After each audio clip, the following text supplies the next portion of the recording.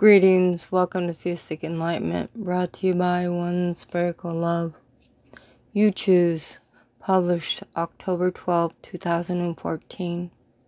Life is easy if you let it, and hard if you make it. Dwelling on anything in life is keeping that thought in your mind and never letting it free. Dwelling on the same subject matter will bring that object of desire to you, such as if you worry a lot of what is going to happen, it will. It's that simple. Dwelling is energy that you choose to come into your life. So what is the point of dwelling? I see no point in it, simply because there is way too much life out there to just dwell.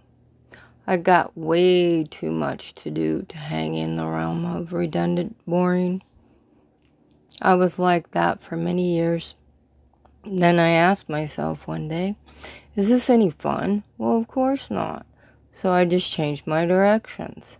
Years later, as my son would say, everything in life is the opposite.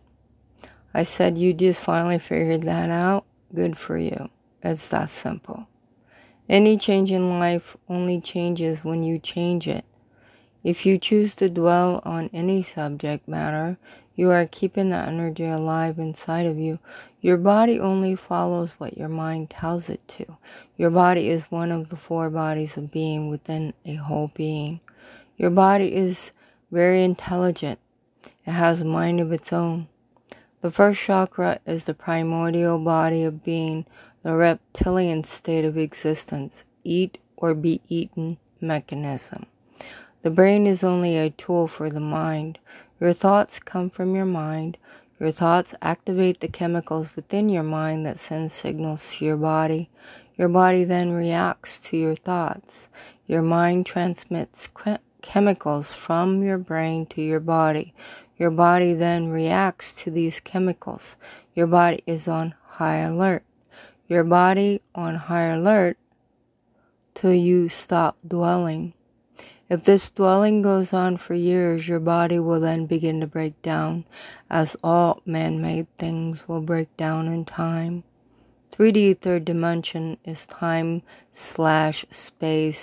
and mass/matter of the physical plane of existence in Earth's physical realm of the human five senses. That is the point of life, to know your purpose of living, not the living dead of dwelling. Dwelling brings death, not life. Who is in control of your thoughts? Who is in control of your mind? Who is in control of you or your body? Who is in control of you or your emotions? It is you.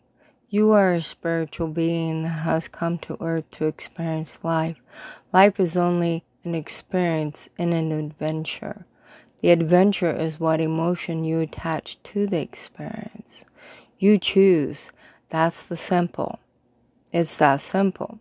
Pay attention, be aware of your thoughts, because your thoughts can and will change your life. It's that simple. It's that easy. Life is good and it gets better every day. Blessings, and thank you for your support.